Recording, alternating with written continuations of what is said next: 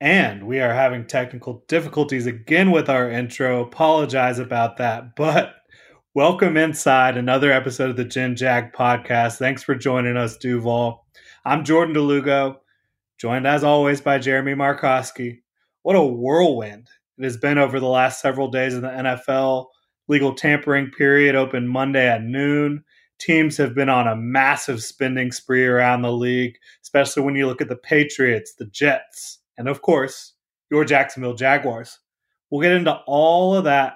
But first, Jeremy, how the heck are you doing? Doing good. Just spent a nice weekend in Jupiter at a cousin's wedding. Got to rest, relax a little bit, recuperate. Things are good. The Jaguars are making some moves. People were panicking early, but it's a slow process. It's a slow game. Everything looks looking good so far. Yeah, Jupiter, Florida, I'm assuming. We're not in space travel yet, I don't think, right? Yep, Jupiter, Florida. Stayed in Riviera Beach for the weekend. Drove up to Jupiter for the wedding. It was very nice, very relaxing. Definitely some well-needed time away. Yeah, I hear you on that. I'm heading to Savannah this weekend to celebrate the anniversary. Excited about that. Of course, it's supposed to rain all weekend, so. Oh, hopefully you guys get spared of that bad weather. I know there's definitely some coming across. Yeah, but we'll drink our sorrows away. We were hoping it was going to be like a nice, sunny, mid-70s type of weekend, but it's not looking like it. Yeah, but that always works. That's all right. Just knock a few back, you won't even notice. Yeah, non-refundable Airbnb, of course, so we got to go. So you're locked in. Yeah, but I'm not going to complain because Jaguars football's got me pretty fired up. We're going to talk about everything that happened with Jaguars free agency today. We're going to break it down day by day and then kind of look at a big picture of where the Jaguars are at moving forward. Make sure to check out genjag.com to keep up with all the latest Jaguars news and analysis. Of course, we'd like to thank Bold City Brewery. Check them out at their downtown location on East Bay Street and their Riverside Tap Room on Roselle. Make sure to follow Jeremy on Twitter at Jeremy Markowski, myself at Jordan DeLugo, and Generation Jaguar at Generation Jag. So, Jeremy, let's just jump right into it. Day one of free agency, or the legal tampering period, which for all intents and purposes, it is free agency. I don't even know why they try to mask it or pass it off as not being free agency, because most of the big free agent signings have been completed, obviously. Wide receiver market, that's been a little slow. There's still plenty of guys out there. We'll talk about that. But prior to the start of the legal tampering period, the Jaguars actually agreed to terms with interior offensive lineman Tyler Shatley, who's been a Jaguar lifer, former undrafted free agent, and cornerback Trey Herndon. He spent some time on the outside, also spent some time at nickel, probably a more natural nickel fit for Trey Herndon. But they got both of those deals done on Friday. There's no details on the money yet with those. Of course, they're going to be very low. Tyler Shatley is a depth interior offensive lineman, can play center or guard. And Trey Herndon is also looking like he's going to be a depth cornerback. Is that can you get? Oh, there we go. Sorry about that. You're good. Trying to block out some of the outside noise, but yeah, they made a lot of depth signings. Kind of start off like you were saying. The legal tampering period has never made any sense to me. I don't understand why that's even a designated period in the NFL. Like you said, all the big names, they're getting pulled. It took a little bit of extra time, but they're getting pulled. So I don't understand this whole legal tampering period. But the Jaguars are definitely making, I think, a lot more headway than people are realizing.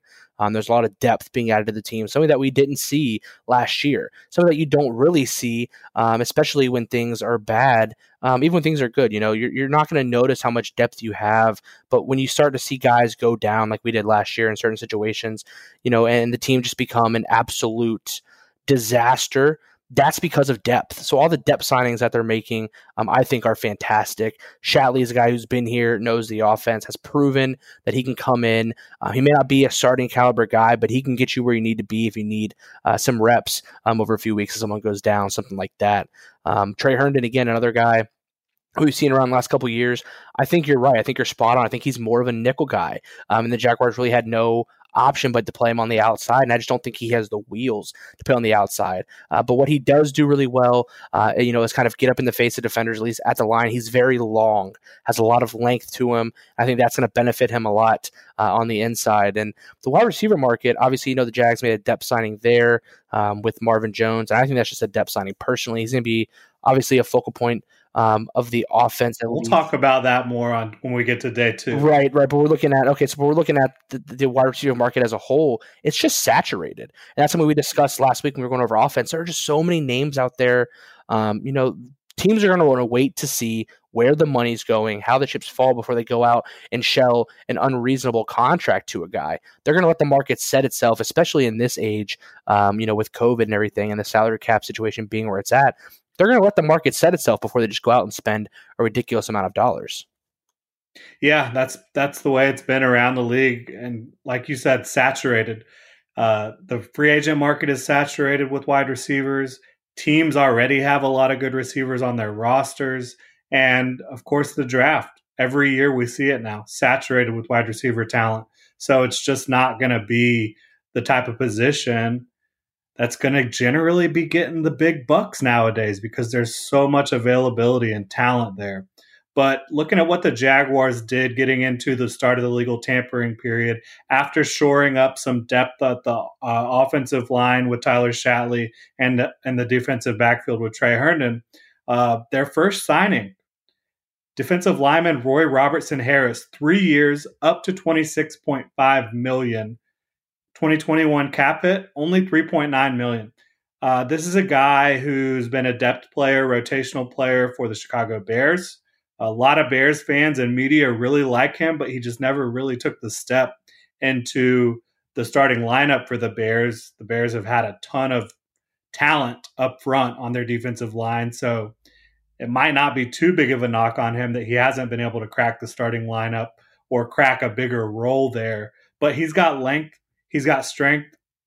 I don't know that he's worth the $8 million a year that the Jaguars signed him to, but $8 million a year is not a lot in the NFL these days. It's only 3 years, so it's really not going to cost the Jaguars too much, even if Robertson Harris doesn't develop into a starting caliber player. Absolutely, and I haven't seen a lot of tape on this guy yet, but I'm really interested, in seeing what he has to offer. Length and strength, baby. That's what I see. That's what I've heard, and a little bit of athleticism, and he's super tall. And I think that's going to bode well for his presence inside, especially along this interior defensive line. And, I think when you start to transition more to this, we're going to say it again, 3-4 scheme that we may be seeing a lot more of from Jacksonville this year, you need a guy like that. A guy who's going to be athletic in the middle. If he's going to eat up blocks, he's also got to get his hands up in the passing game, deflect some passes, make it a little bit more difficult for the quarterbacks to see over the line. That's the kind of stuff you need. And if they're that high on him, like you said, he did not get a lot of playing time in Chicago, but that defensive line, that defensive unit is stacked. It may not speak negatively to him. He wasn't having his snap count reduced due to poor performance or anything like that. So I don't think there's any red flags there necessarily. In the contract, it may be a little bit more than what we were thinking for a guy like that. But if you look at some of these, breakdowns that we've been seeing, especially on Twitter, as some of this information comes out, I'd love to see what language is in these contracts. You're seeing a lot of, one-off years for the Jaguars here, especially, with some of these older, guys that need to prove it a little bit more. They've got really low cap hits in year 1, and the money's back ended a little bit more on year 2 and year 3. We haven't seen really any long-term contracts given out as well. So I'd like to see if the language, especially, for Roy here, has, some language that allows him to get out of it after year 1, because that cap hit is a lot more strenuous in year 2 and year 3. But yeah, it's a $14 million guaranteed, so it looks like they could get out after year 2. Right. So I don't think it's anything to necessarily be too concerned about. And when you have this amount of money, I just pay if you think it's worth it, go for it. So we'll have to see. Obviously, there's not a ton on film for us to get a feel on him, but they've got to have some hope in this guy. If he's a rotational guy and they have plans to bring in somebody else for the draft or whatever, I just hope he fits the system nice. He's got a lot that you can look at and really be pleased to see something that the Jaguars don't really have on that defensive line. A real tall guy in the middle who can really disrupt, hopefully, the passing game. That's what I was really thinking about when I saw them sign him. Yeah, I think he does have a lot of potential when it comes to kind of pushing the pocket, and also obviously with those long arms, being able to deflect some passes. He can definitely slow down the run as a 4-3 end or a 3-4 end, and he can kick inside and, like I said, push that pocket and pass rushing situations. You haven't seen a ton of him. He is coming off a shoulder injury, so you want to make sure he's fully healthy. He's 27 years old. I think the fact that this was the first signing was a little bit shocking, and the fact that he got $8 million a year, a little bit surprising, especially when you look at a guy like Dalvin Tomlinson getting $11 million a year. And Tomlinson is obviously much more proven, a little bit younger, and maybe just a little bit of a better player overall. But Robertson Harris, he's got positional versatility. The Jaguars are going to want to use that multiple front style, running 3-4 and 4-3 looks, maybe some more exotic stuff than that. So I think he's a fit. Not sexy, but a good rotational piece on that defensive line. Then you look at their second signing, Jamal Agnew, 25-year-old punt returner and kick returner. That's primarily what he's been. He came into the league as a cornerback out of college. He recently transferred or transitioned over to wide receiver. He was only targeted 20 times by the Lions last year, but 5 kick return / punt return touchdowns in his 4-year career in the NFL for the Lions. Knows Darrell Bevell's scheme, obviously, coming from Detroit, where Darrell Bevell was for the last 2 seasons. And you're talking about a guy that's going to come in and immediately just take over the kick and punt return job and really help the Jaguars improve their special teams, which is exactly what Urban Meyer is going to want to do in year one. He's been a coach throughout his tenure in college, Utah, Florida, Ohio State. At all those schools, he heavily emphasized special teams. He's obviously continuing to do that here in the NFL. Jamal Agnew is an example of that. He got 3 years up to $21 million. He's not likely going to get anywhere close to that. And the 2021 cap hit is just $2.6 million. And these cap hit numbers are from overthecap.com. They do a great job if you're ever curious about any of the salary cap information for the Jaguars. So what do we think about Jamal Agnew? Just like you said, Urban Meyer is not going to be a guy who's going to shy away from securing all 3 phases of the game, including special teams. I think that's something very important in the NFL today. It's something that you don't see very often anymore, but great teams have great special teams. And the Jaguars have had a solid special teams unit for the last few years. Obviously, last year was quite a fluke with everything going on with Lambeau being out. The special teams as a whole was not great, but Agnew immediately, puts a playmaker back there to return kicks, punts, you name it. And on top of that, with having Bevell here, he's going to know the offensive system. There's not going to be, really any lag there for him. So if you want to get him in on some, gadget type plays on the offense, he's a guy who has great wheels, a lot of speed, can do a lot of different things that maybe some of your other receivers can't do. So I think it's just a perfect fit. He's going to come in and immediately become an electric punt returner, kick returner. Like you said, he's done that extremely well, better than anybody since he's entered the league. So it's absolutely a necessary signing, in my opinion, and it impacts 2 phases of the game. Yeah, very exciting, I think, to get a guy. And when I talk about those touchdowns, 4 of those touchdowns are punt return touchdowns. I don't think you've seen a quality punt returner in Jacksonville since Jaden Mickens was doing a pretty good job a few years back, but that was a very brief tenure. Agnew has proven that he can do it over a long period of time. Again, maybe not the sexiest signing in the world when you're talking about other teams making, blockbuster signings early on in the legal tampering period, but really going to help your special teams out. And so is the next guy they signed, Rudy Ford, 26, from the Eagles. He got 2 years, $4.2 million. He's a safety. He's 6 foot, 190. He's going to come in and be a core special teamer, guy that should be able to rack up some tackles and just really help out the special teams unit. His 2021 cap hit is only $1.6 million. Again, not sexy, but getting a core special teamer in here is not a bad thing. Yeah, nothing fancy, like you said, just depth and special teams, and that's necessary. So, I see a lot of stuff on Twitter, and we'll get into a little bit more. That these signings are a joke, and people were really up in arms day one and after day one, heading into day two. But these are necessary signings. You don't think about it, when you are following a good team or a team that doesn't need stuff like this. The Jaguars need depth. They need help on special teams, and you're addressing that need through free agency. The talk of the town lately has been, free agency is for filling needs. Drafting is for talent. Depth is a need. Special teams is a need. And these are going to be guys that can get that done for us. Yeah, and then you look at Dewan Smoot, they brought him back, defensive end. Obviously, Jaguars fans know him very well. He's 26 years old. He got 2 years, $14 million, 2021 cap hit of just $3.5 million. You got to really like these low cap numbers. And we talked about just how the Jaguars were going to be able to structure these contracts to where the first year cap hit was not going to be too bad. And you're seeing it with these numbers. $3.5 million on a 2-year, $14 million deal. You got to love that. These signing bonuses and the wording and the contracts, even though it's a new regime, they're still doing the same things. And a lot of that is thanks to Shad Khan's willingness to pony up so much cash up front. But Dewan Smoot, he hasn't been an overly effective or efficient pass rusher, but over the last 2 seasons, he's racked up 11 sacks. You can't really argue with that as a guy who's going to be another rotational piece on that defensive line, can play defensive end, can kick inside and play defensive tackle if you're talking about clear pass rushing situations.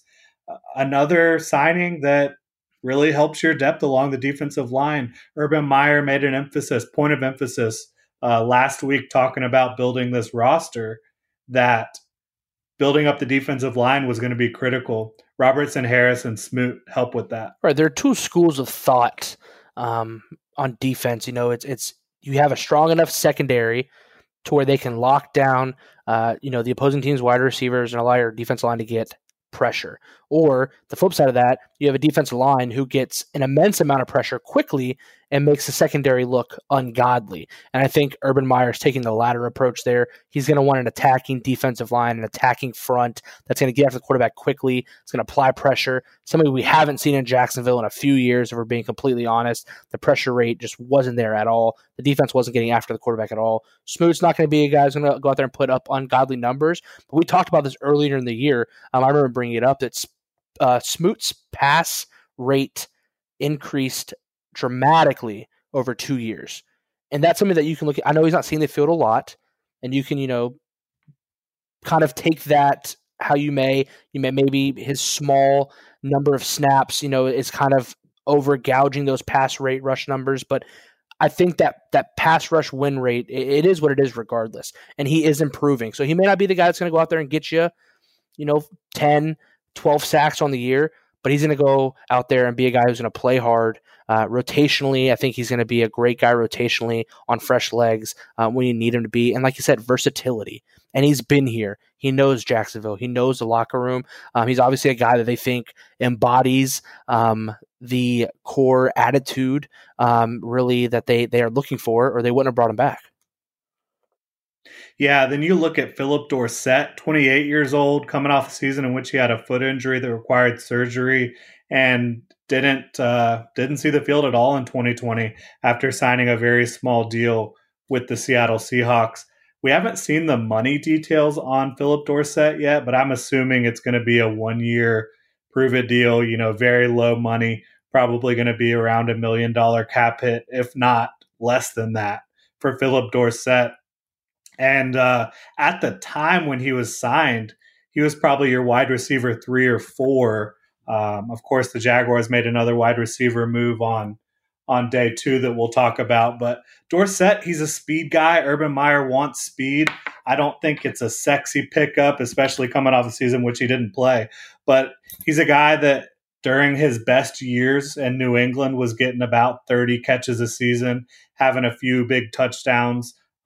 If he's a back of the roster wide receiver, I think you could do worse than that. But I wouldn't be surprised if he ends up not making the team. We were thinking the exact same thing right there. When I was thinking about how I was going to get into this, I was going to lead it off by saying, I'm not even sure if Dorsett makes it to the season. There's too many question marks up in the air, but he is a speed guy. And we talked about this last week, how much this team needs speed, especially in the wide receiver room. So you probably sign him to a really, really small deal. Probably not very much guaranteed money, if any. You bring him in, see if he can compete for a job, but also he could be a good cog in special teams as well. With that speed, maybe look for him to play some gunner on the outside and punt if he can make tackles. Maybe some depth in the returning game. So he's not totally useless, but something that I think it was a signing to just bring some bodies in for camp, see what he can do, see how that foot holds up. Does he still have the speed?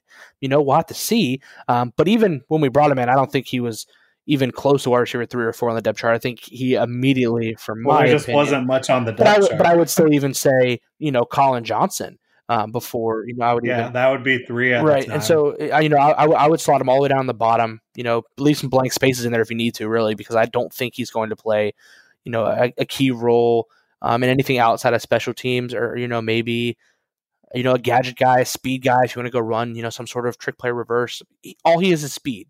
He's speed coming off a foot injury. We don't even know if he has that speed. Maybe some special team stuff, but nothing. I don't think it was really too much of a needle mover there. Yeah, the next guy we're going to talk about is, I think, the most impactful signing from day one. Rayshawn Jenkins, 27 years old. He signed a 4-year, $35 million deal. And the 21 cap hit on this one was really surprising to me. Just under $4 million for that cap hit. So you got to really like the way that was written out, allowing the Jaguars, plenty of room to sign just as many guys as they possibly can or want to. But he's a safety from the Chargers. Last year, he played in the box quite a bit. That was due to Derwin James getting injured and missing the season. But he's a more natural free safety. Got good ball skills, picked off 3 passes last year. I think he moves very well. I think he provides some versatility on the back end. As I said, he played a lot of box safety last season.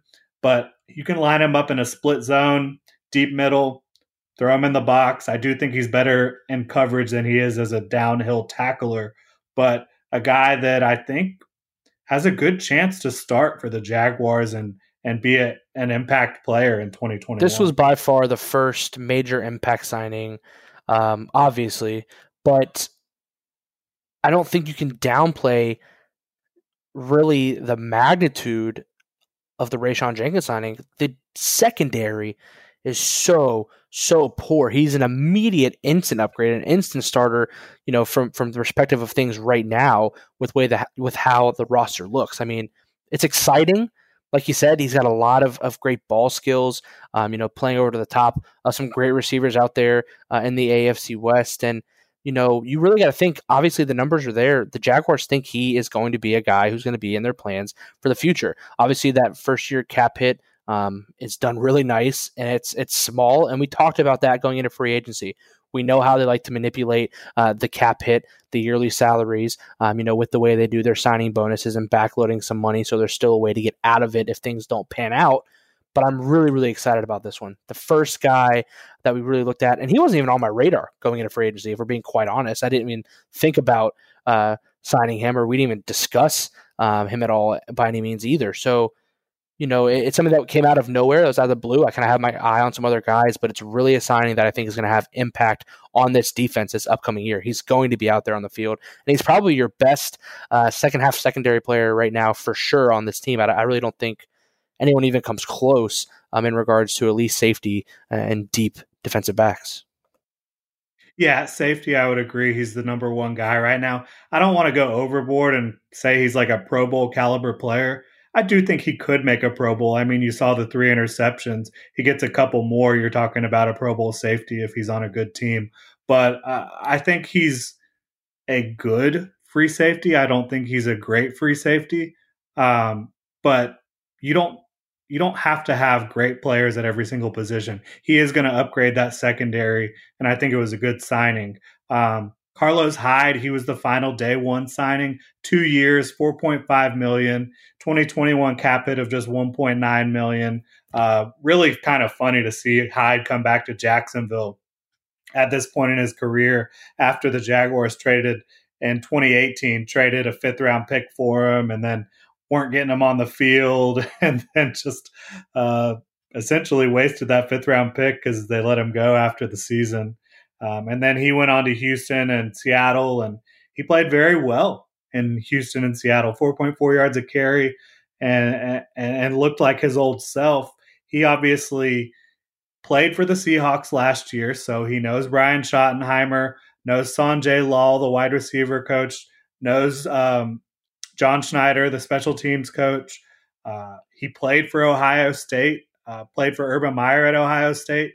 He was drafted by Trent Baalke, so there's just too many connections. It was probably a running back signing that we should have called. Yeah, this is all about familiarity. And you're right. I mean, we didn't even see this one coming a mile away. And we talked about, Curtis Samuel and how his relationship with Urban Meyer might bring him to Jacksonville. But Carlos Hyde has relationships everywhere, front and back, up and down, all across. So this isn't too much of a shock after it was announced. But it is funny, to kind of see how things went the first time. Like you said, trading that pick for a guy who I think fit the power run system a little bit better at the time that we had in place when we did trade for him, and then just refused to use him at all whatsoever. So surprised he came back, but it's all about, familiarity, for him, for the coaching staff, for Urban, probably, a good guy to have in the locker room as well. He's a veteran, has been around, and, someone who I think mirrors James Robinson's abilities and skill set a little closer than, one of the speedier scat backs that I was thinking they might try to spell him with. But I can understand, he's a good power, strong running back. Like you said, he played well after he left Jacksonville. So, maybe he can find, some of those wheels again in a lesser role and he's not getting beat up as much. It might be a pretty decent signing. Yeah, I think, and two, beyond just being like a guy that can come in for James Robinson at times, if James Robinson gets injured, this is a guy who can kind of carry the load, I think, and give a similar skill set in that backfield. So I like that. 30 years old, low risk. I don't think the Jaguars are done at the running back position by any means. Now, they might not sign anyone else, but I do think you'll see some maybe a draft pick or a couple undrafted rookies come in here and compete for a job to be some running back depth. Now, after day one, some folks in Duval were upset, and rightfully so. You go pay Roy Robertson Harris $8 million, but you can't pony up a few extra bucks to land Dalvin Tomlinson, who's obviously a lot more proven, has a connection here with your defensive line coach. You were in on Dalvin Tomlinson. You just got outbid. He didn't get paid that much. He actually got less overall money than Roy Robertson Harris did. He got $11 million a year on a 2-year deal. I don't know why you couldn't go get that done. Then the Patriots outbid you and everyone else for Jonnu Smith. That's frustrating. He was one of my favorite free agents, if not my favorite free agent in this entire class. Then the Browns are able to go get John Johnson, the top safety on the board, even though you were in on him as well. So it wasn't a great look for Trent Baalke. And it's not that the Jaguars were not interested in these guys and not trying to get these guys. It's that they just couldn't land any of them. And so I get the frustration. I was critical of the first day of free agency, not because the guys that they did sign, but because of the guys that they were unable to land. And I can understand that. I definitely can, but I think there's more to it than just on the outside people saying, oh, well, we just didn't get that guy. Things aren't going the way we thought it would. I understand there's concerns with the amount of money that they gave to Robertson Harris, and I still want to see the contract language. I don't. The numbers did kind of surprise me a little bit for a guy that I had never heard of, to be quite honest. But there's got to be something in there that ties them out. Things don't work out. But if not, I mean, there's a lot more that has to be thought about. Do these guys want to come to Jacksonville? I'm sure some of these guys didn't want to come to Jacksonville. It wasn't necessarily in their interest. It is right. And if you can't lure them, that's on you. If you can't, is it? There's a lot more to than I don't think it's just being able to lure somebody. I mean, I think that's really too basic when you think about the free agency aspect of things. Where are guys' families? Where are they from? What are their preferences? There's a lot more to it than just, the money. For some of these guys, it is just the money. When you go look at a guy like maybe, and we'll get there in a minute, but there were some guys the Jaguars signed that I think maybe it was just about the money. You probably could have got comparable contracts, maybe not as much in other places if you wanted to go win, and the Jaguars won a bidding war. So I think the difference when you look at the Jaguars missing out on guys, especially if, they got outpaid, the bottom line could be that guys just going for more money and the Jaguars met their limit, and I'm okay with that. If they have a plan, which obviously we don't know, but you got to put your trust in that they do, and they don't want to overspend for certain reasons, or, there just wasn't any mutual interest, and that could be something in it as well. And you got to look at the way the market was shaping up. The Patriots went out and gave the two top tight ends an insane amount of money. Probably that I would have been comfortable getting one, but I mean, the situation is what it is. That's a more probably attractive situation given the money than Jacksonville is. Let's just be honest, no matter how well you cut it. It just is what it is. But there were so many guys still there going into day two, so many big names, and so many more probably to come. Like I discussed earlier, I was tweeting about it earlier today. There are still more cuts that are going to come. People have to get under the cap. There are a lot of teams that are still way over the cap. I think this free agency is not as cut and dry as ones in the past. There's still a lot more to come, a lot more big name players to probably get released due to cap constraints, and still a lot of big names out on that market. I think we need to slow down a little bit before we get, too crazy. I think people are overreacting a little bit, but that's just me. Well, I think in free agency, you want to get the problem is Dalvin Tomlinson, Jonnu Smith, and John Johnson, they were all in on, and all three of those guys are better players than anyone they got on day one of free agency. So I was critical. I understand people that were critical. But getting into day two, that is when the Jaguars had to really, course correct and figure out how the heck they were going to get some quality guys in here beyond depth. They needed to get some guys that could actually impact the team and not just be good rotational pieces. Rayshawn Jenkins, I believe, is the only guy that they got on day one that really can be an impact type player beyond just being a rotational guy. But on day two, they certainly came out and did do that. And you got to give props to Trent Baalke and Urban Meyer for getting some of these guys in here. The headliner, cornerback Shaquille Griffin, 25 years old, 3 years, $44.5 million. 2021 cap hit is only $5.8 million. Again, you got to love that. This is a guy that's long. He's fast. His relative athletic score coming out of the draft was about as high as it gets, one of the highest scores you could ever see with his length, speed, and explosiveness in terms of the broad jump and his vertical and all that stuff. And it's transitioned well to the NFL game. In Seattle, he's been very effective. They run a lot of cover three, but when they run their press man stuff, that's when he's been at his best. He's allowed a completion percentage in press man coverage of under 48%. I mean, that is mind-boggling, to be completely honest. That's a fantastic number to have there. And he's also been able to pick off several passes throughout his career. Picked off 3 passes last year. 48 passes defended in 4 years as a pro. That is really impressive. I think this was a home run signing. He is an immediate impact guy. I mean, you're talking about a top 15 corner in the league, probably. And for the money that you got him at, relatively good value. He's young, he's fast, he's shown the ability to compete with some of the best in the NFL, and you're pairing him up with another young, promising corner. It really could set the Jaguars up for some pretty nice play in the secondary. Things are kind of finally starting to look like you have some support on the field. Remember, last year, there was nothing anywhere, top to bottom. Right now, it looks like you might.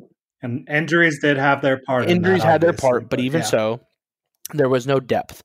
The guys that you had on the roster last year are now becoming your depth guys. Some of them, not all of them, but Trey Herndon's definitely going to be a depth guy. Dwayne Smoot's going to be a depth guy. But then you bring in, I mean, this is really a bona fide stud and one of the top players in the free agent class. And, maybe this was a position that they were more keen on identifying in free agency because they knew their options outside were a little bit more stringent than maybe, tight end or elsewhere. But this is a signing that immediately impacts and immediately makes you a better team, whether it be for the long haul or if he's just here for a few years. I hope he's here for a little bit longer. Obviously, it's a little bit of a shorter contract for him, but I mean, the potential to have two very young, very quick, good ball hawking corners is now there. I mean, it really is. Like you said, he's a physical specimen, and the thing that I think that does the most for him is his speed. Very, very fast. He's going to be able to stay,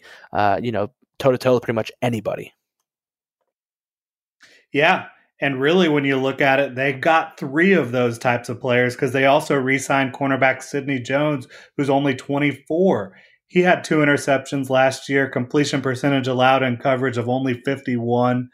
No details reported yet on what his contract is, which of course means it's going to be a lesser deal. And the reason for that being, he's obviously dealt with these Achilles injuries throughout his career. He's going to keep on battling through that. So you can't really rely on him to be a starter, even though he has starting ability without question in the NFL. And so for him to be your third corner, you got to really love that. He might be getting some time at nickel. He played some nickel in Philly when he was over there with the Eagles. Great signing. I really wanted him back. I didn't know if they were going to do it because of the injury history. But when this guy's healthy, there's not a lot of young cornerbacks that play better football than he Not does. at all. Another young cog, another piece to build around. What we saw from him last year, I was very impressed with. I know you've been impressed with him. I know you were high on him prior to him being drafted. And then, like you said, the injuries just got to him. Jaguars gave him a second chance. He performed well. Thankfully, they rewarded him, with an extension and getting him re-signed and getting him here. This really, to me, is almost as impactful, not as, but almost as impactful as the Griffin signing. I know it sounds crazy, but the flashes that he's shown to really be a great corner in this league, now you've got not just depth, but substantially better depth. I know that probably doesn't make any sense, but you have impactful depth. You have a guy who, injury or, rest or whatever you need is going to come in, not going to bat an eye, probably can be competing for one of your number one or number two spots, obviously with the situation, with the money you just paid for Shaq and, with the draft capital you have invested in CJ Henderson, there's probably not really any opening there, barring some horrific collapse from CJ in year 2 or Shaq upcoming this year. But he's got the ability for you to have a good rotational guy on the outside. If he beats out Herndon in the nickel position, then, you start him at nickel as well if he's truly the better guy. I don't think Herndon can play outside, so that's going to be a rough spot for him to be in if he gets beat out at nickel. But you've got a guy who can do it all. He could probably play over the top if you needed, some more ranging safety play in certain situations. And, something that I've seen over the last few years becoming, a little bit more popular in the NFL is kind of an altered, what you want to call maybe like a dime look, where you go like a 3-2-4 set. 3 down linemen getting some pressure. A lot of teams are getting a lot more pressure with 3 guys than they have been in the past. 2 ranging linebackers from sideline to sideline. Obviously, you've got Miles Jack. Joe Schobert really isn't a ranging guy, but I'm sure they're going to get some more speed and depth in the linebacker core. But then you could have the potential to have CJ and Shaq, 2 great corners on the outside, and then Sidney and Trey Herndon on the field at the same time. It adds more speed, more coverage ability. I don't think either of those guys are really, significantly bad tacklers to where you wouldn't want to have that much speed and that coverage ability, on the field as you start to see more offenses go 4-5 wide, motion guys out of the backfield, that kind of stuff. The linebackers aren't going to be able to, at least the linebackers that we have on the roster right now, keep up with that kind of offense. So I think this also gives you the flexibility to throw some more coverage guys out there. It allows you to do a lot more on defense and be more selective about your play calling. Couldn't agree more. And with this multiple defensive fronts that the Jaguars are going to be running, they're also going to be getting creative in the secondary, just like you said. I think that's a great point. Now, they did make 2 signings in the morning yesterday that were, not very exciting, to say the least. They signed defensive lineman Jihad Ward from Baltimore. Obviously, he has the connection with Joe Cullen, who's the Jaguars defensive coordinator now, former Ravens defensive line coach. This is another rotational guy, not a sexy signing, but a guy who's going to come in, make your defensive line depth and rotation better. He's had some production as a run stopper, had some production creating some pressure, can line up at multiple spots on the D line, just like every defensive lineman you've been seeing so far. So another, good depth signing, nothing flashy, nothing exciting, but you want depth on that defensive line. That's what Urban Meyer's emphasis was, and you get that Yeah, a with Joe Jihad Cullen Ward. guy, pulling him sure from Baltimore. There's not really going to be much of a learning curve for him. And I think that's what you want, especially for these depth guys that you're just bringing in for depth and rotational value. Why not go ahead and get guys that are already comfortable in the system, already knows the coaching scheme, already knows what's going to be expected. There's no learning curve there for these kind of guys. It would just make the most sense to have most of the team, as much as you can, on the same page. And why wouldn't you have, one of these guys who are just going to be rotational anyway, already on the same page, ready to go? I don't know much about him. Or I haven't really heard much about him. As you could probably hear some dogs barking in the background, so I apologize. But I just don't see why this would be a bad rotational signing for us at all. Yeah, I agree with you, and like you said, I love the idea of bringing in free agents that are not going to have any sort of learning curve. They're not going to skip a beat. You know that they know what they're doing when they get here, and that's what Jihad Ward is. Then you've got Chris Manhertz, tight end from Carolina. He's 28, about to be 29. They signed him to a 2-year, $7.25 million deal. 2021 cap hit is $2.6 million.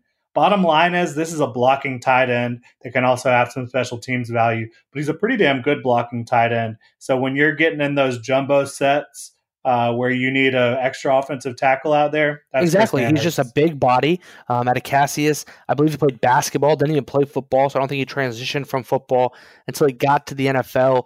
But just a big, big, wide body, going to be a blocking specialist for sure. Nothing major there, nothing to really be up in arms about either. I know most people were kind of, like, who is this guy? But it's a necessary signing. You're gonna need a tight end who can block and become an extension of the offensive line. Yeah, so not the tight end signing that a lot of people were looking for out there, not the signing I was looking for. But again, this is a guy that will help the team in certain situations. And I think everybody that they signed outside of maybe a Philip Dorsett is going to be able to provide some sort of situational help or depth. Now, the final three moves of yesterday, I think, were all pretty darn exciting.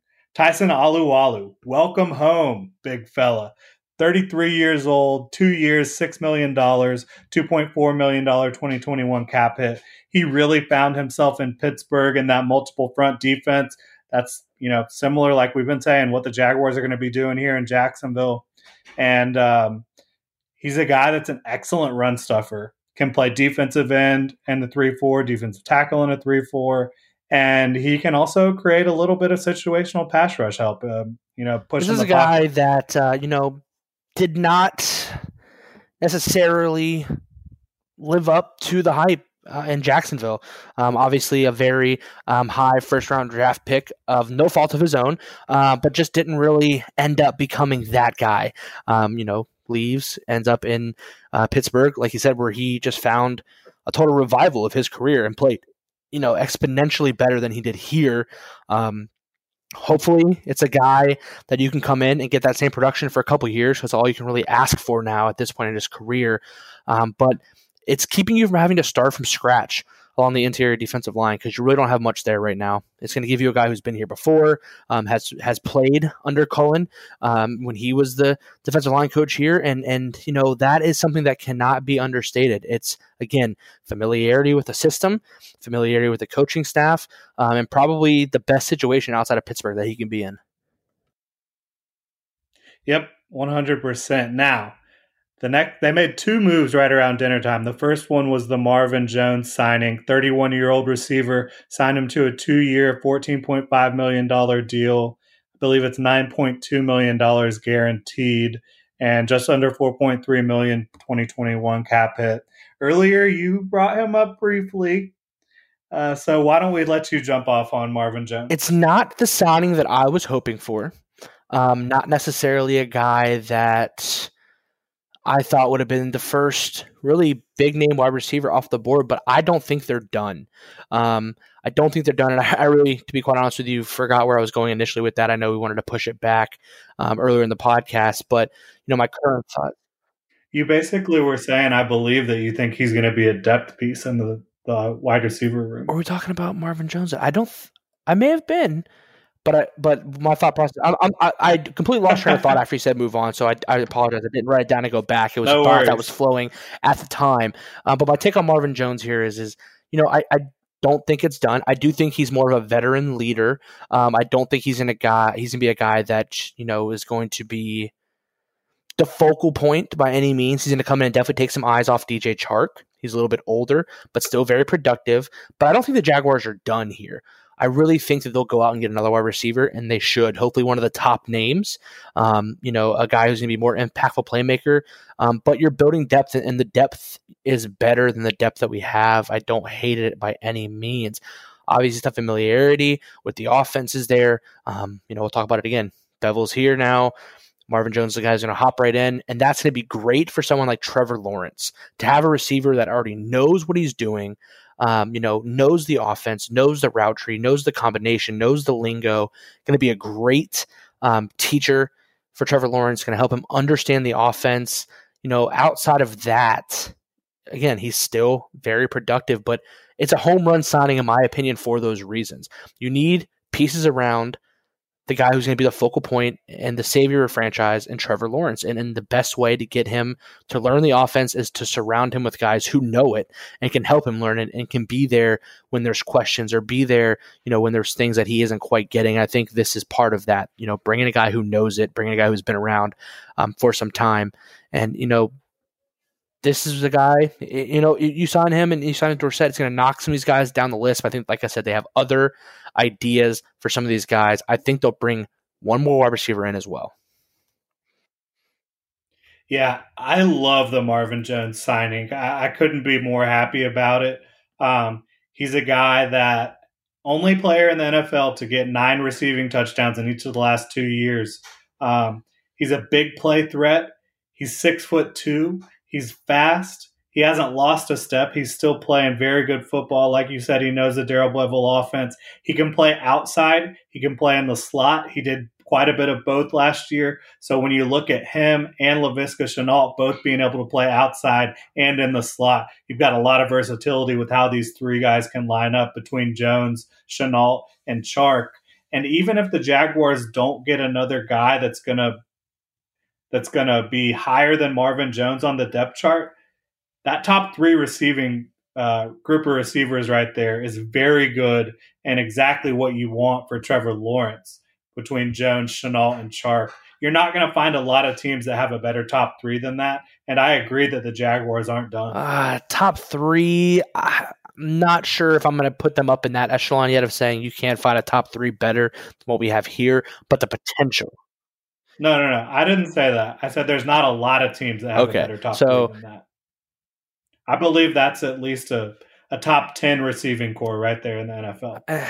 On first thought, it kind of takes me back and goes, well, slow down a little bit. But, there are a lot of teams that aren't that deep. I get that. I have to look into that more before I, inherently dispute that claim. But I mean, off the top of your head, I put me on a spot like that. I'm not sure, to be quite honest. I mean, it depends. There's a lot of factors that play into it. I mean, immediately you got to think the Chiefs. I really like the Steelers' receiving core.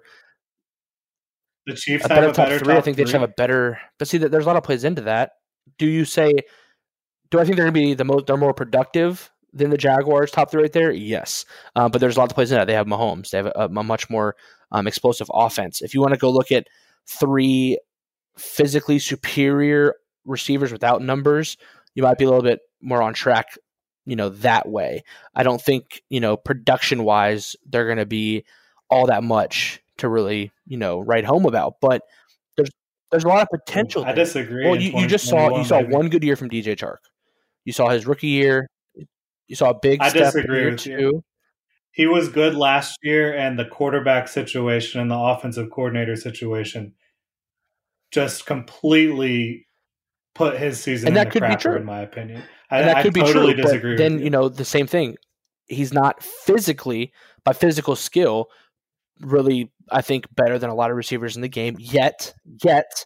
But then it I goes back to the totally argument of production. disagree. Then he didn't produce, whether that be quarterback, player, or whatnot. Other wide receiving corps are going to produce a lot better. There's a lot that goes into that, specifically, i.e., the Chiefs, because of Patrick Mahomes, because of their quarterback play. So maybe, We need to put another water I bet mean, on there's this one. definitely some potential. I don't want to overstate that.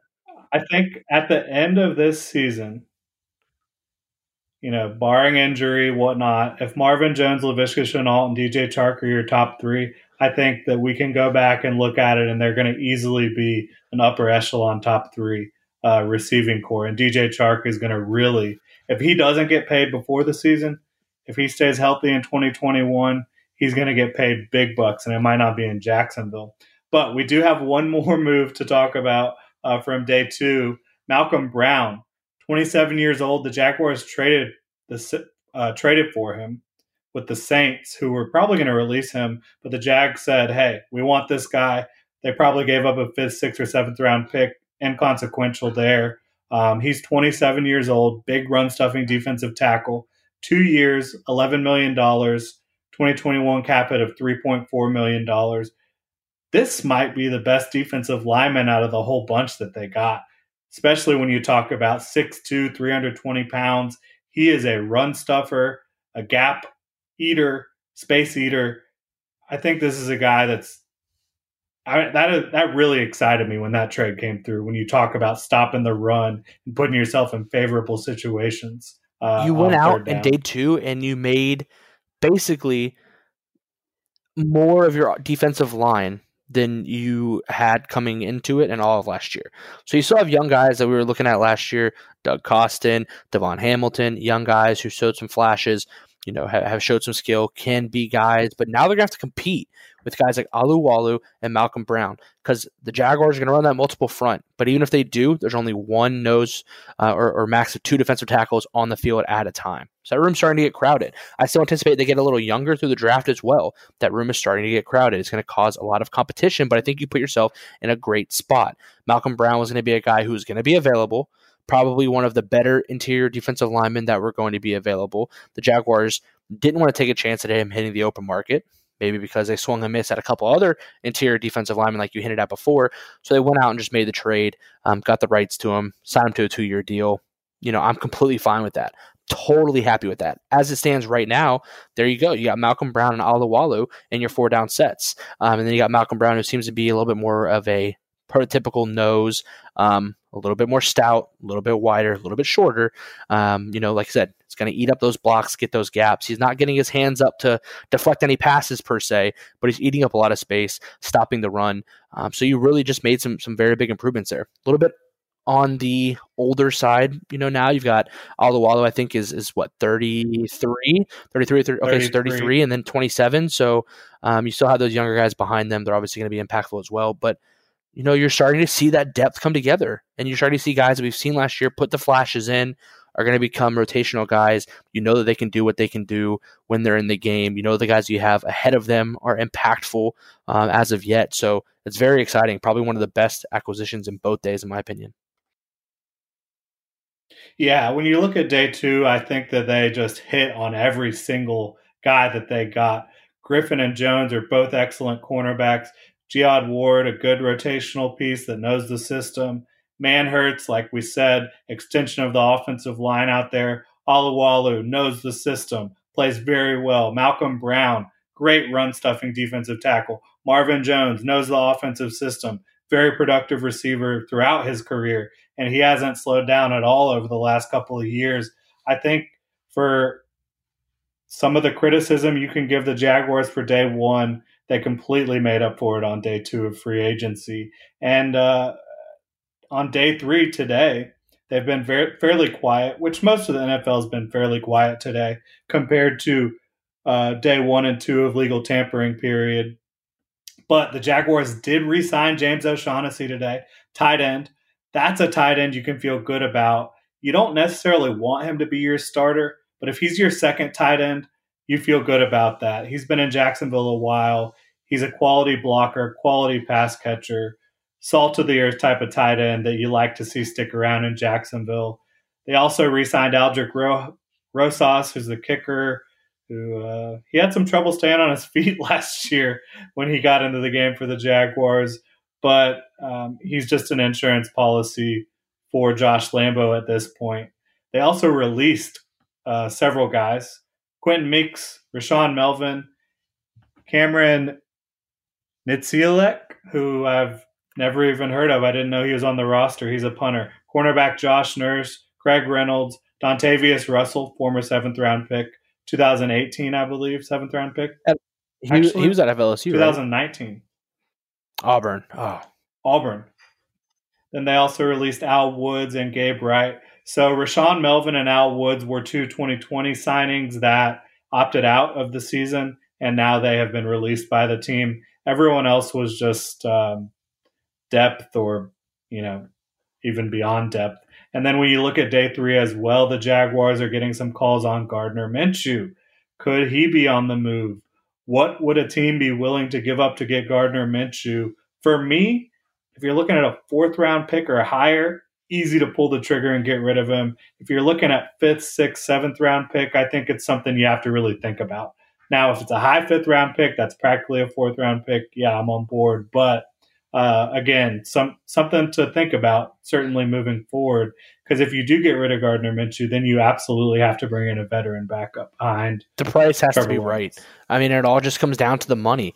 Gardner Minshew is basically taking up the smallest cap hit on the team just about. I mean, he's shown you that he can win if he needs to.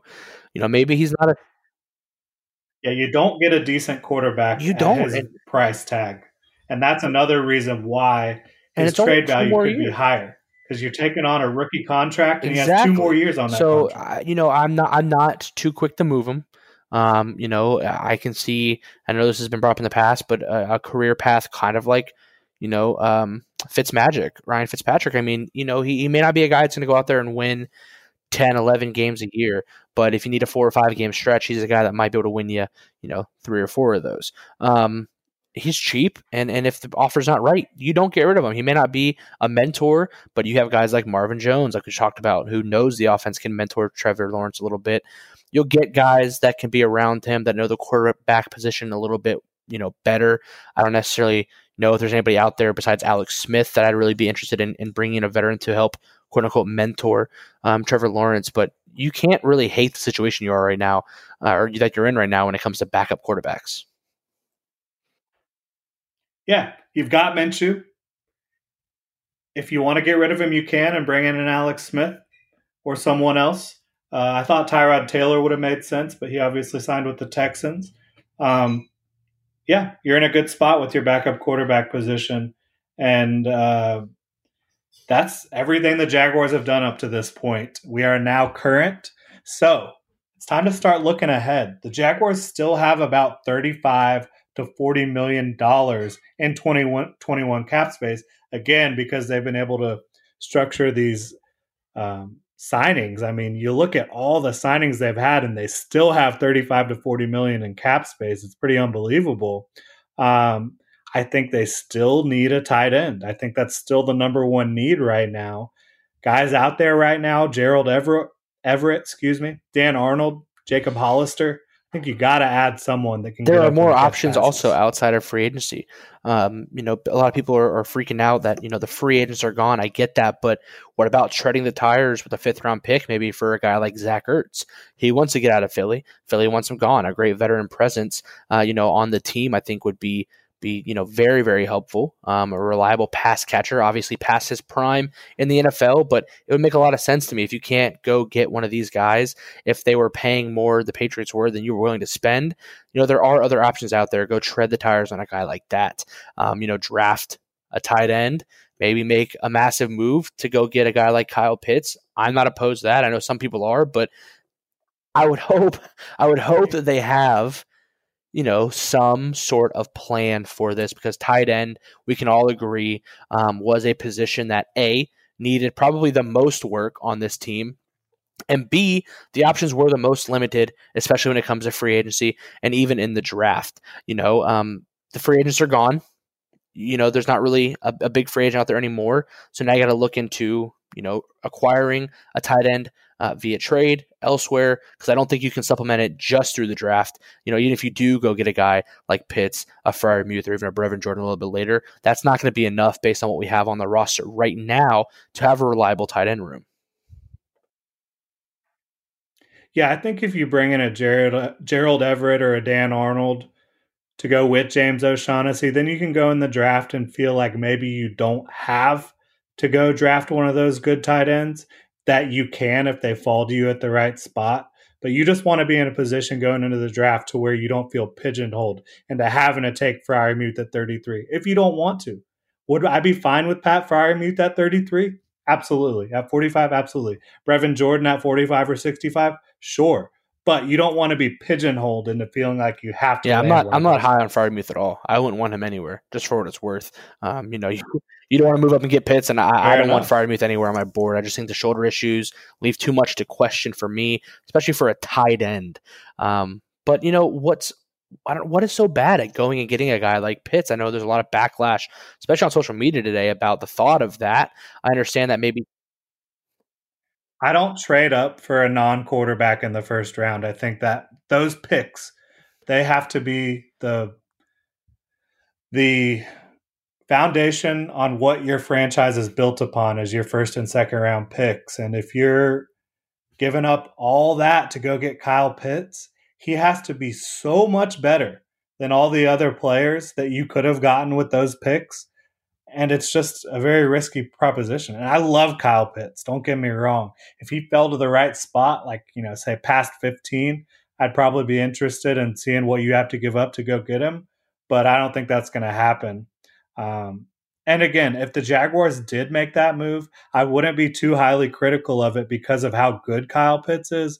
But I would be reminding everyone he has to end up being significantly better by leaps and bounds than everyone you could have gotten at those picks. I think he is personally, but we can talk about that more once we get closer to the draft. But again, you never know. What if an injury happened? Like, you just never know. So the opportunity cost is just so high for me. Potentially, that can be said for any position and any player in the draft. I agree. Yeah, if it's not a quarterback, it is just too risky, in my opinion, to trade up super high in the first round. That's just my philosophy.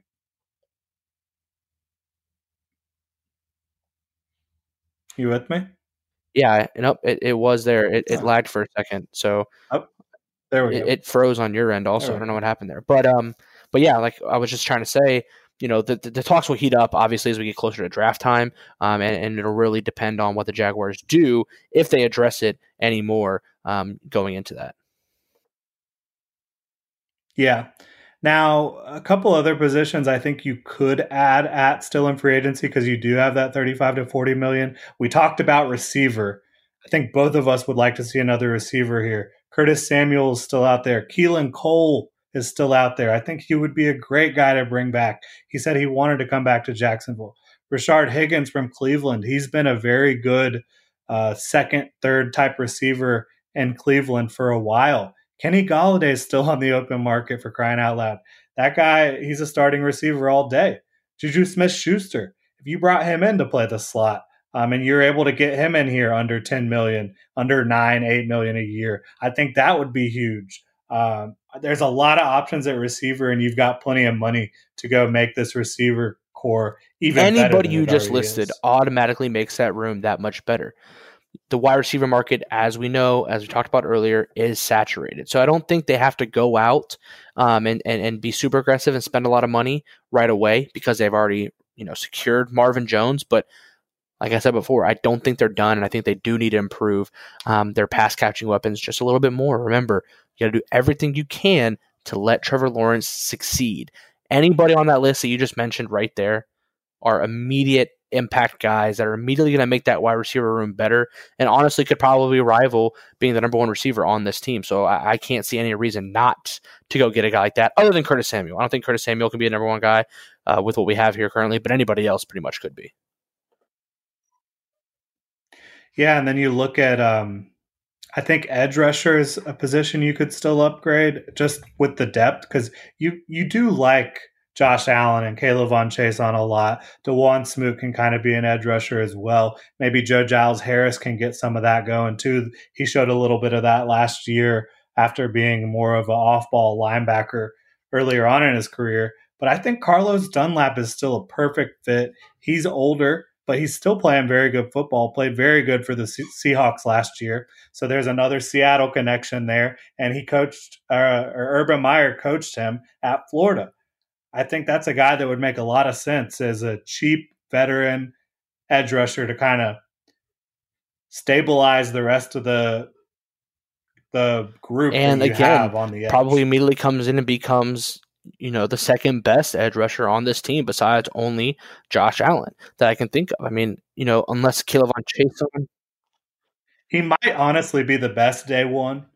It might not he's still last very very long, good. but he's I still love what very I've seen from good. Josh Allen. I think his role last year really brought his numbers down. I'm not panicking anywhere on him just yet. But you got to obviously hope that Kilovon Chason makes a jump in year two. But yeah, he definitely comes in and becomes your immediate second, again, still, in my opinion, second best edge rusher and an immediate impact guy, and a guy that you don't have a lot of on this team. You don't have a lot of, edge rushers with a lot of prowess and a lot of productivity under their belt in the NFL. Yeah, and you want those guys in waves, just like the interior defensive line. You want to be able to have a lot of pass rushers coming at the quarterback. I think you could also see a nickel corner.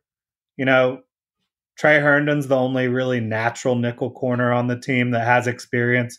You've got Josiah Scott, Chris Claybrooks, but they didn't really show too much at corner last year. So I think you could see a nickel corner, maybe a Troy Hill, who's had a nice career out with the Rams.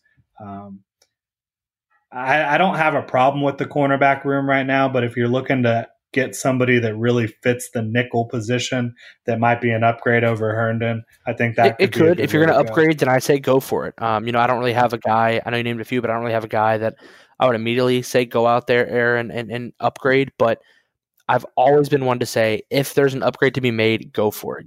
Why not? Why not get better every chance you get? Do I think Herndon can be serviceable? Yes. Do we need depth? Probably. Also, what happens if he goes down and we have, two injuries? That can always happen. You can always get better in some way. So I definitely would not count it out at all. Yeah, and finally, I think very soon the Jaguars should go ahead and extend DJ Chark. I know we've talked about it, but that money won't hit until 2022, so it's not going to affect your 2021 cap. By the time you get to 2022, you'll probably have some rollover cap space. You'll have the salary cap getting even higher than it already is. So I think that makes a lot of sense to go ahead and get it done early so you can pay him less now. And he might not want to do that. Who knows? He might bet on himself. And bet on himself having a big year in 2021. But I think if you can, you go ahead and extend him, get him locked in at around 15 to 16 million a year for the If I next was 4 or him, 5 I years. wouldn't. I would bet on myself. If I was a team, I would understand why they might want to wait and see what happens. DJ Chark, obviously, year one was pretty much non existent. That's okay. That happens at times. Year two, a massive step with a very, let's just say, not serviceable quarterback. I mean, it just is what it is. And so, you might want to, if you're DJ Chark, wait and see how good you can truly be with a guy like Trevor Lawrence back there throwing the ball. From the team standpoint, that could go one way or another. They could see, say, hey, we really need to see what this guy truly is, or they could shoot themselves in the foot if we see that he is a star wide receiver when you have a guy who's competent throwing him the football. It could go either way, but if I'm DJ Chark, I'm betting on myself, knowing that I've got a guy back there who can actually get the ball to me when I'm open downfield. Yeah, I wouldn't blame him one bit for doing that. But if I was the Jaguars, I would try to lock him in. Who knows if it would work out or not. But the ultimate question right now, the first wave of free agency is come and gone. The Jaguars still can add to this roster in free agency or via trade, like you mentioned, potentially Zach Ertz. Um, is this team going to be ready to compete for the playoffs in 2021? I know the full picture has not yet been painted, but you got Trevor Lawrence coming in. You got these free agents. You know what the coaching staff looks like, what the philosophy is going to be. Is this team ready to compete for the Right playoffs in now, given 2021? everything that we see, the only inevitable being that Trevor Lawrence is coming to Jacksonville, I'd have to say no. Um, Again, you said there's probably going to be a few more chips that fall into place. But if the season were to start today with Trevor Lawrence, we would not be a playoff team. I didn't see enough impactful signings made. I know there's still time, and I'm still one to preach patience, especially given everything that's going on right now and how not normal this year is when it comes to the NFL and cap and money and everything. But I would be hard pressed to say this team wins 10 games next year with Trevor Lawrence coming in as a rookie with the support that he has around him. It's better. It's not great. The defense got better, but I wouldn't say it got good either. Yeah, I think the offense, I mean, he's the key to the offense. Obviously, the quarterback's always the key to the offense. But when you've got James Robinson as your starting tailback, you've got the receivers we talked about. I do think there's enough to be a very good offense. It's going to depend on how quickly Trevor can come in and really take command. But for me, when you're talking about this team making a big jump in 2021, I love some of the guys they brought in. Love Shaquille Griffin, Sidney Jones. Happy to have him back. Love Marvin Jones. Love all the defensive line depth. And I do like Rashawn Jenkins. But to me, it's going to come down to obviously Trevor Lawrence, like I said. But does Josh Allen start to play like a Pro Bowler? Does Kayvon Chason play like a starting edge that was drafted in the first round? Does Devon Hamilton, does he continue to play how he was playing before he got injured? Can CJ Henderson play like a first round pick? Can Jawan Taylor start to look like the Pro Bowl caliber right tackle that he is?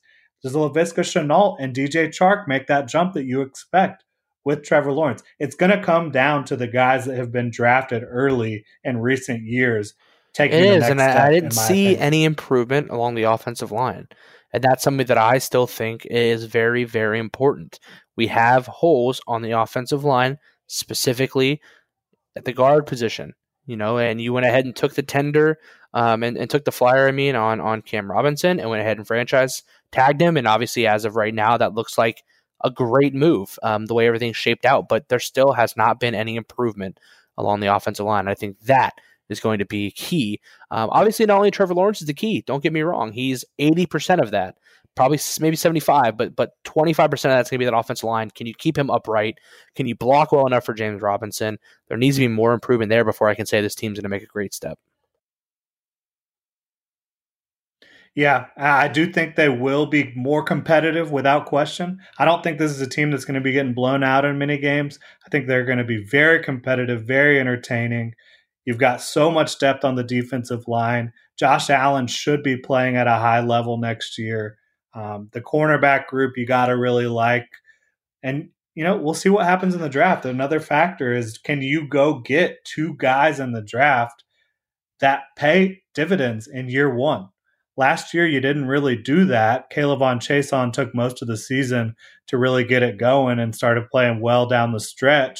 And CJ Henderson just dealt with injuries, so he wasn't as big of an impact as he could have been either. So can you get two guys in the draft that come in and really, make your team better in year one? I don't think you should draft solely for that purpose, I like this but it'd be draft nice if class you could get that. much, much more than I did the last year's. So that obviously plays a huge role into it. I think that you're not going to go out there and whiff on a guy like you did with Chase on, what was it, 22, I think, last year. As Not a of right whiff, now, but it's a whiff. he wasn't There ready. were there were He wasn't definitely ready. players that were drafted after, very close after that, have made much bigger impacts.